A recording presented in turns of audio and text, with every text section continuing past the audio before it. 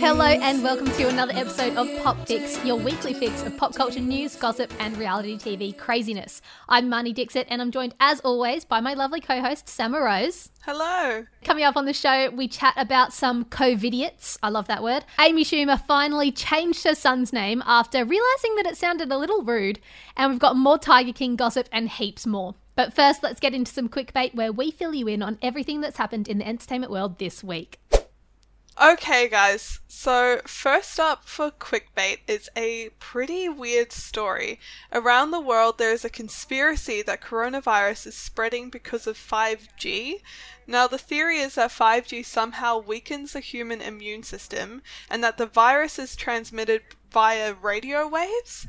And celebrities such as Woody Harrelson and Married at First Sight's Amanda McAuliffe are joining in on the conspiracy. Harrelson shared a report about COVID-19 and its link to 5G on social media and said 5G radiation is exacerbating the contagion's spread and making it more lethal. McAuliffe said in a since-deleted post to a Facebook group called Stop 5G Victoria that she was ready to protest as she was sick of the house arrest and she knows their agenda. Marnie, what the fuck is going on? I mean, honestly, that's what I love the word COVIDiot because it's just like, what are you on about, guys? Like, as far as I'm aware and as far as most people are aware, I assume COVID-19 started when it was transmitted from a bat to a human. It might not have even been like a bat to a human straight off. It might have been bat to another animal to a human.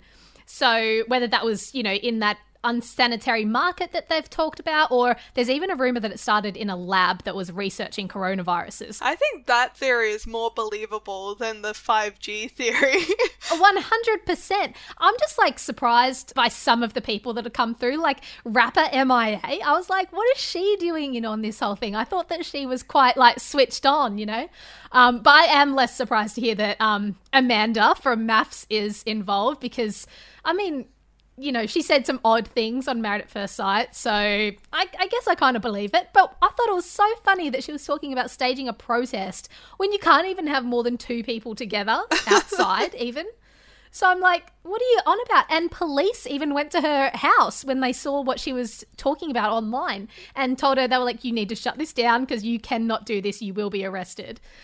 And then she was saying that she supported Trump. Yeah. Which was so weird. What is going on? I don't know. I thought that it was quite interesting because you sent through an article actually, and it was saying that there's research from Oxford University's Reuters Institute for the Study of Journalism, and they found that posts from celebrities and other public figures only actually accounted for 20% of the coronavirus misinformation. So there's heaps of misinformation out there. But their posts made up 70% of engagement. So those are the posts that people are seeing and they're engaging with. So it's pretty shit to know that that's the kind of thing that's happening.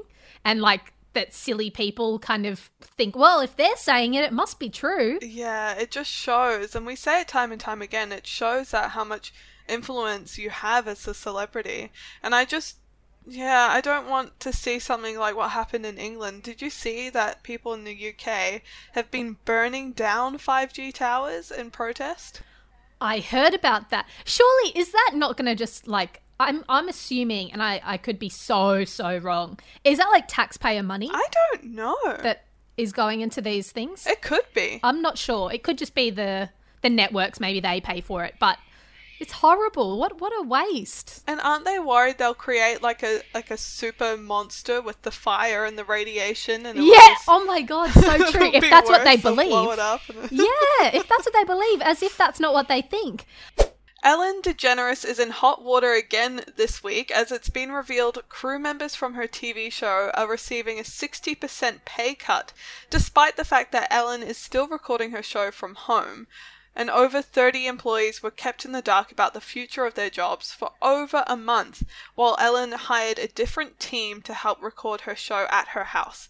Ellen herself has said that she misses her crew and she wants to support them, so that's why she's recording her show from home.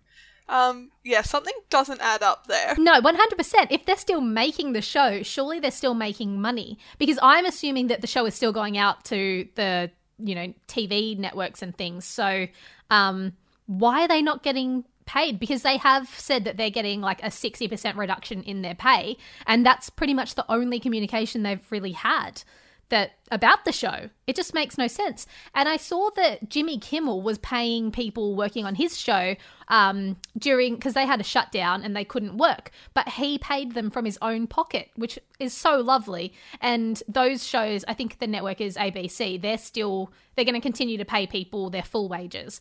So I'm kind of like, Ellen, come on, you're worth like 330 mil US, I think. What's going on here? Come on, what would she say? Like, be kind to one another. How about being kind to the people that work with you? What's going on? It's so true, because what doesn't make sense in my mind is that none of these people were told for a month. They were asking about their security of their job, about their pay, and then I think they were also talking about how they were struggling with mental health issues, and they just weren't spoken to for a whole month. And now Ellen's hired another crew? I don't understand why. The only theory I may have is maybe she saw all those stories come out about how mean she was to her producers, and maybe she's like, this is revenge time. I bet some of them leaked these stories. Oh, That's shit. the only thing I can think, right? Yeah, I hadn't thought about it that way. I guess that could be a thing. Did you also see, because we spoke about Nikki Tutorials earlier this year, when she was outed in a really horrible way for being transgender. And she went on the show in January, probably around the same time that we spoke about her. And she was basically saying that she had a really horrible time on the Ellen show. Her quote was, "Maybe I'm being naive, but I expected them to welcome me with confetti. Welcome to the Ellen DeGeneres show. But instead, I got greeted by an angry intern who was a bit overworked. I expected a Disney show, but I got Teletubbies After Dark," which sounds super creepy to me. Sounds terrifying. I know. And then she was basically like, don't meet your idols, guys, because they only let you down.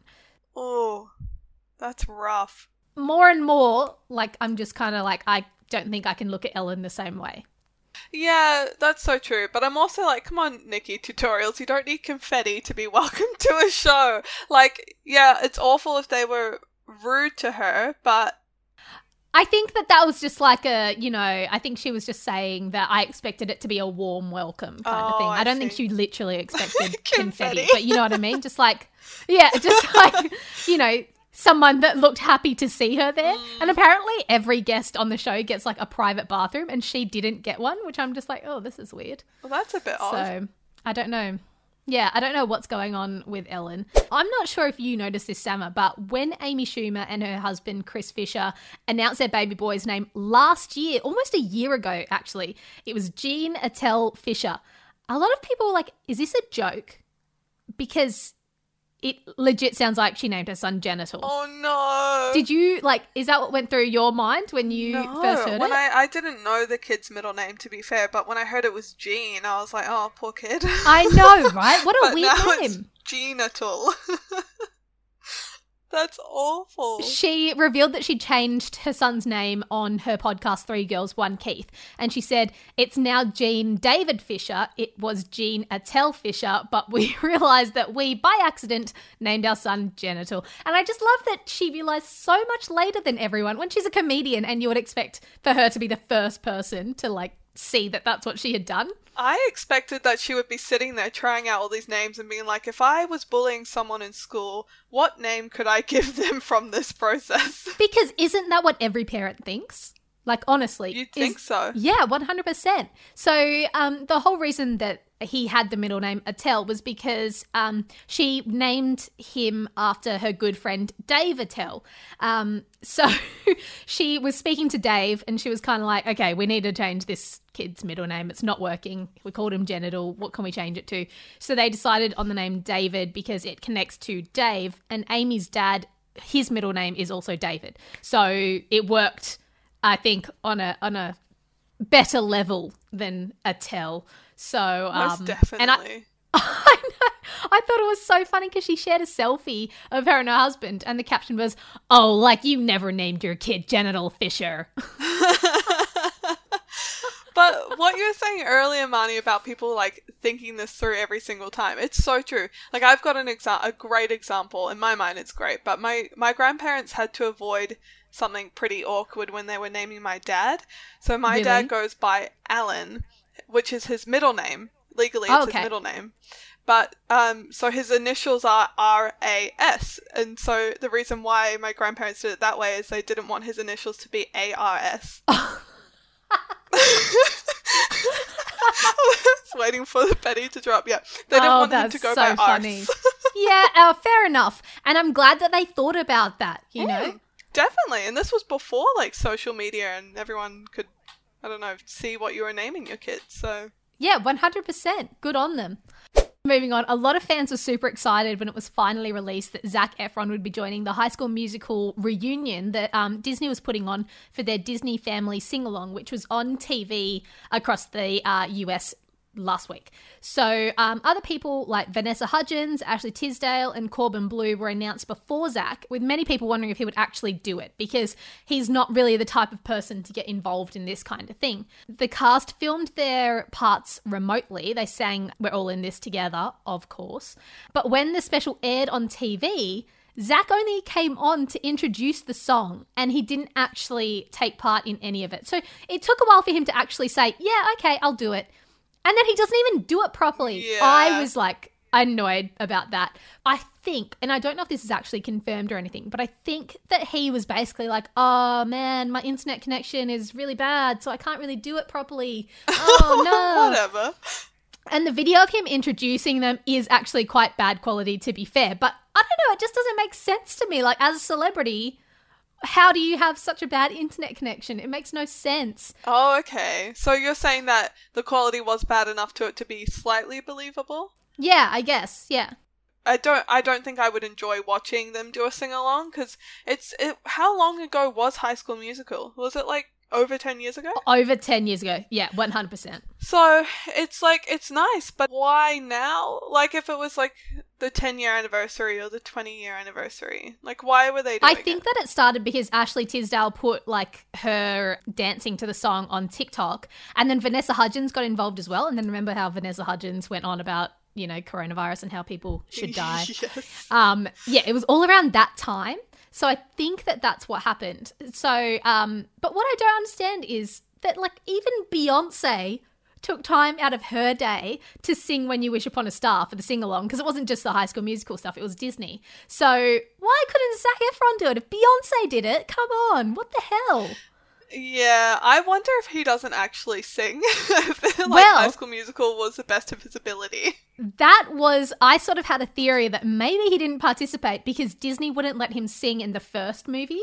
So I was like, is this his payback? Because they didn't let him sing in the first one. So he's like, well, they didn't let me sing in that movie, so I'm not going to sing this song from that movie online. Oh, good point. He did sing in the other ones, so I'm not quite sure what was going on there. Maybe he got some music lessons. But I think the other theory could be that maybe he just feels like he's gone so much further than High School Musical. But I think if I was a fan and I saw that he only did the intro, I would be really disappointed because High School Musical was a stepping stone in his career to other things. At least it came across that way. Yeah, and he's never spoken badly about it. Like, he says that he enjoyed it, doing it and stuff. So, I don't know. Okay, maybe it was his internet connection. And if so, get a better internet connection. Surely you planned this more than 2 days before. Yeah, 100%. Jesus, Zac. All right, we'll be back in just a moment with the Pop Report, Sick Sad World, and more ISO recommendations. Don't forget to follow us on Instagram and Twitter. We are at PopFix Podcast, or we'd love to have you in our Facebook group, which you can find if you search PopFix Podcast on there.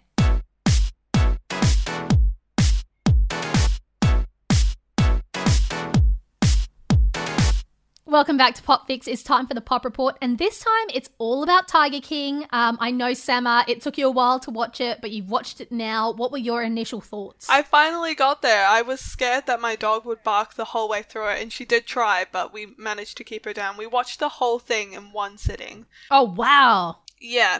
I think I just was captivated by how bizarre the story was. I don't like any of the people. I think Carol Baskin had a really sad story, a very confusing story, but she was essentially keeping animals in cages too, so I'm not sure what the point of the documentary was. Was it just to tell bizarre stories? Because if so, that's what it did. I don't think it was about the treatment of animals in any way.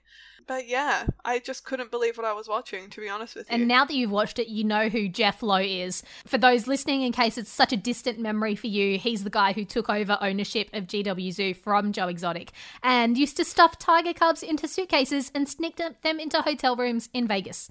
So, lovely guy. That one.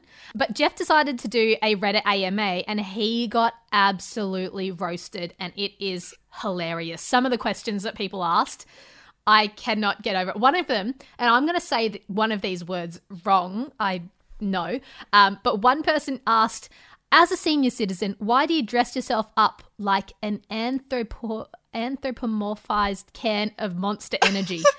That was my favorite too. I know. Now I'm like, I get what that means. That's great.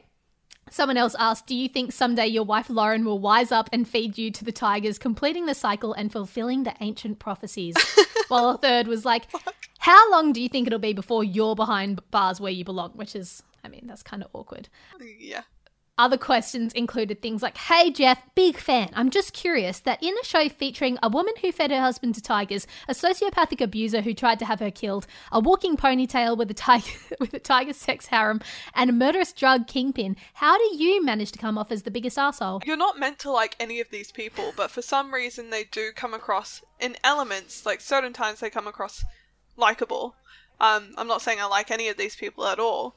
But I thought Jeff Lowe was pretty forthright with some information. He definitely ignored the people who were roasting him, but he revealed some crazy stuff. So someone asked, like, how did Netflix approach you? And he said that the people who produced the show were the ones that approached them, and they framed it to Carol as a show warning against the dangers of keeping tigers, and that they represented the show to him and Joe, that it was an expose on Carol Baskin. So that's why we see all this footage of Joe being a total maniac talking about Carol Baskin. But essentially they misrepresented the show to everyone. Marnie, do you remember Tim Stark? He was the guy with the monkey, and he went in with Jeff to redo the zoo, essentially. Yeah. Apparently, the breakdown of their partnership was because Tim was losing his license to work with animals, and he let 27 of them, quote, roast in a trailer. So I'm assuming that means he let them die. And this last one, there was this other piece of information that I really, really fucking hope isn't true because it's so disturbing.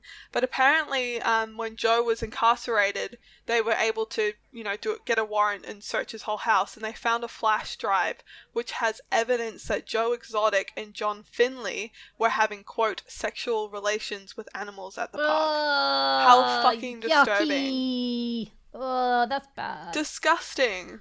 But, like, I don't know if we should believe Jeff or not, but I hope that one's not true. Oh, yeah.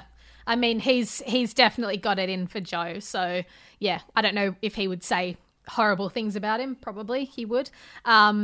Did you watch the extra episode that came out recently? No, I've been meaning to, but I just think I need a break from watching those people. But I hear good things. What did you think, Manny? No, it was good. It was quite interesting. They were saying things like Joe was actually terrified of the tigers and working with the tigers. I think John... No, I don't think John said that. The other guy said it, the producer guy, whose name I have just forgotten. And John Finley had a huge makeover and, like, looked so different. He's got his fresh teeth, a weird beard. He had glasses. He was wearing clothes. I was like, who is this person? Yeah, he didn't wear shirts for that whole series. I don't know why. That's so weird. Apparently it was to show off his tattoos, but I don't know. Weird. There is another rumor going around that I thought was quite funny, and it said that Jeff looks quite like Carol's first husband, but I think a lot of people have thought that it was Don Lewis, the guy that went missing. So he kind of addressed that theory when someone asked, and he was like, she's not my type. If I was stuck on a deserted island with her, I would fuck a coconut. So, lovely man. Wow. We know that he's got some weird standards of women. Remember, he told his wife after she gave birth to get to the gym. Oh, Do God. people forget that Carol was in an abusive relationship, like her first husband?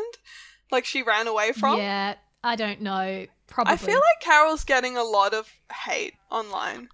I do think that she thinks that she is mightier than, is that the word? Mightier than thou? Is that like a saying? Mm-hmm. But like she really just has tigers in cages as well. So I'm kind of like, you're not that much better. You're just trying to make yourself sound better. But speaking of her husband, the one that went missing, Don Lewis, they're actually making a spin-off of Tiger King. I don't know if it's actually the same people that produced Tiger King, but it's a spin-off called Investigating the Strange World of Joe Exotic, and it will focus on Carol and the disappearance of Don Lewis. So the people that are making it, they're called Investigation Discovery, and they said in a statement about the new show, love her or hate her, Carol is now in the center ring of the big cat circus. Is she a selfless crusader and protector of animals who found unimaginable strength despite the mysterious disappearance of her husband, or are we witnessing Carol Baskin's master plan finally take effect? Despite her claims of innocence, did she orchestrate the disappearance of Don Lewis to seize control of his fortune, consolidate power, and lay waste to her foes? No one seems to be talking, except for one man, and that man is at the center of ID's upcoming investigative series. So apparently Joe has all these like extra secrets and things that didn't make it into Tiger King, and that's what they're going to be talking about in this new series. Oh my god, I can already tell from that little bio you just read out that the show isn't going to present any like facts or theories. It's just going to be salacious material after salacious material. And it'll be interesting to see how Joe is actually involved given that he's in prison. Yeah, how are they going to make that work? I don't know. I just think that if Carol really did kill her husband and feed them to the tigers, then she's either insane or really stupid to be on a Netflix series which brings her so much further into the spotlight. She's going to have so much attention on her now. My theory is her husband had a secret money stash in Costa Rica and he started a new life there. I reckon he is dead. You think he's dead? What do you think happened to him? Do you think he was fed to the tigers? Look, yeah. Really? You think Carol's an evil mastermind? Yep, she is an evil mastermind. Ooh. She thought that Tiger King was going to be like the big cat version of Blackfish, but in reality it was all about, well, not all about, but it focused so much on that mystery, and there's no way that she's going to be part of this new show, obviously. Like, she hated Tiger King. Yeah. But yeah, I mean, we don't even know when this show's going to be released. I'm assuming that they have a lot of old footage so that it just needs to be edited together. But otherwise, we could be waiting ages until after coronavirus, like, actually allows people in the film and TV industry to work. But I mean, I'm hoping it comes out soon because I would really like to watch that. Yeah, we want some salacious material. We don't want answers. We won't get answers, but we want to know more about Don Lewis and how he got fed to the tigers. Yes. I really hope that's not true. It's so messed up. So messed up, but entertaining, right? We love that story. All right, we'll be back in just a minute. But first, a quick reminder to rate and review the show if you're enjoying it, because it really helps us, and we'll love you forever if you do.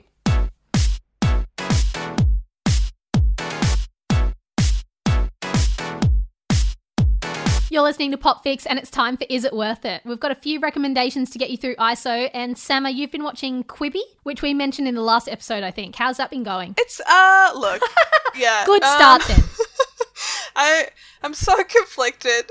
I was really super excited to watch Chrissy's Court, as you well know. Let's start off with how the whole thing works. So you get a 90-day free trial, which I think is pretty generous, and I'm not sure how they're going to be making money because I think a lot of people will stop watching it. But it's really weird having it on your phone. I think having it landscape-wise is better than portrait-wise because it just feels like a glorified Snapchat story if I'm watching it on my phone. The content's really short. I don't think even a lot of them are 10 minutes long. I think a lot of them are like 8 minutes, 6 minute long episodes. So Chrissy's Court took a while to get into. I think it got pretty good by the third episode, and I think I was just getting used to the format of watching it on such a small screen. But Chrissy's Court's really funny. She is superb as a judge.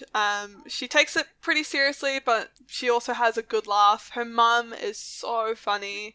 She can't ever get her one line right. It's beautiful. Is that kind of like the All Rise kind of thing? Is that what that is? Yes. Like, yes. Is it actually? The Honourable Chrissy Teigen, and she stumbles over Honourable every single time. It's amazing. It's pretty cute. And I tried to watch some other shows. I watched Punk'd. So do you remember Ashton Kutcher's version of Punk'd? Is there a Punk'd on this? Yeah. I loved Punk'd. So they've remade Wow. Punk'd with Chance the Rapper as the Oh. host. I gotta say, the pranks are pretty, like, intense. I don't think they're that funny. So, I don't know. It's a bit odd. I mean, I tried to watch other shows, but also I'm not watching stuff on my phone all the time. Yeah. So I think this is perfect for, like, public transport, maybe, but we're all stuck inside anyways. You want to watch something on a TV with a bigger screen. Yeah, I think there's rumors that they will make it so you can put it on the big screen. So hopefully they do that, because I would watch it more. Can you flip your phone, or you can't? It just has to be long. No, you can. At first I couldn't.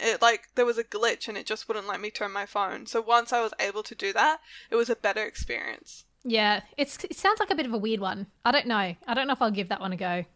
From me, like many of the people listening, I'm sure I've been going on a lot of walks since we've been in ISO. So I recently started listening to the podcast Dying for Sex, which I know I'm a little bit behind on. I think it came out a few months ago. But I just finished it yesterday, and it is like this great little piece of storytelling. So this isn't a spoiler or anything. It's about this woman, Molly, who finds out that she's got terminal breast cancer, and she decides to leave her husband and just start going out on these wild dates. And the stories are just like so funny, and she's telling them with her best friend, and it's really great. But there's obviously like a really serious undertone to it. She's dying, and the final episode is so emotional. I listened to it yesterday, and I was on a walk, and I'm like, oh my gosh, I'm like tearing up listening to this. But it's really good, and like great for just like if you're going out for a walk, getting your steps up and stuff. If you feel like having a cry while you walk. Yeah, I mean the first 5, it's only 6 episodes I think, so the first 5 episodes are just like funny, and then the last episode does get quite serious. And another thing that I recently binged, it's so random, and anyone that knows me is going to be like, that sounds really not like you. And I actually watched it because I was listening to a podcast and a girl recommended it, and she was like, this isn't my normal kind of thing, but I'm loving it. So I was like, okay, right, well, I guess I'll give it a go, because Kieran asked if I wanted to watch it, and I was like, okay, why not? I'm intrigued. So this sounds salacious. It's not really salacious, but it's on Netflix, Formula One Drive to Survive. And there's 2 seasons of it.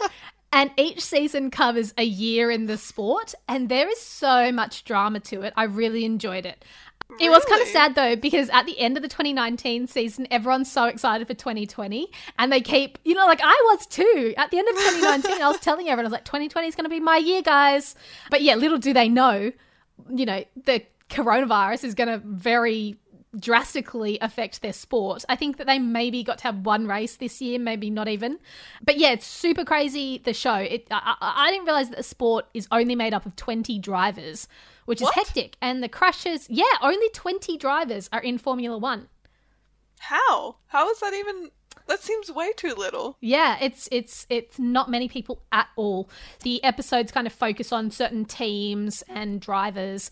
It's crazy, the rivalries between the people in the teams. Like, they're in a team together, but they're so competitive. And the drama, guys, the drama is insane. It made me realize that Daniel Ricciardo, who's our Aussie driver, he's a bit of a wanker, and Lewis Hamilton is pretty amazing, actually. He's the number 1 guy in the sport, and he's just like humble and lovely, and yeah, I love him.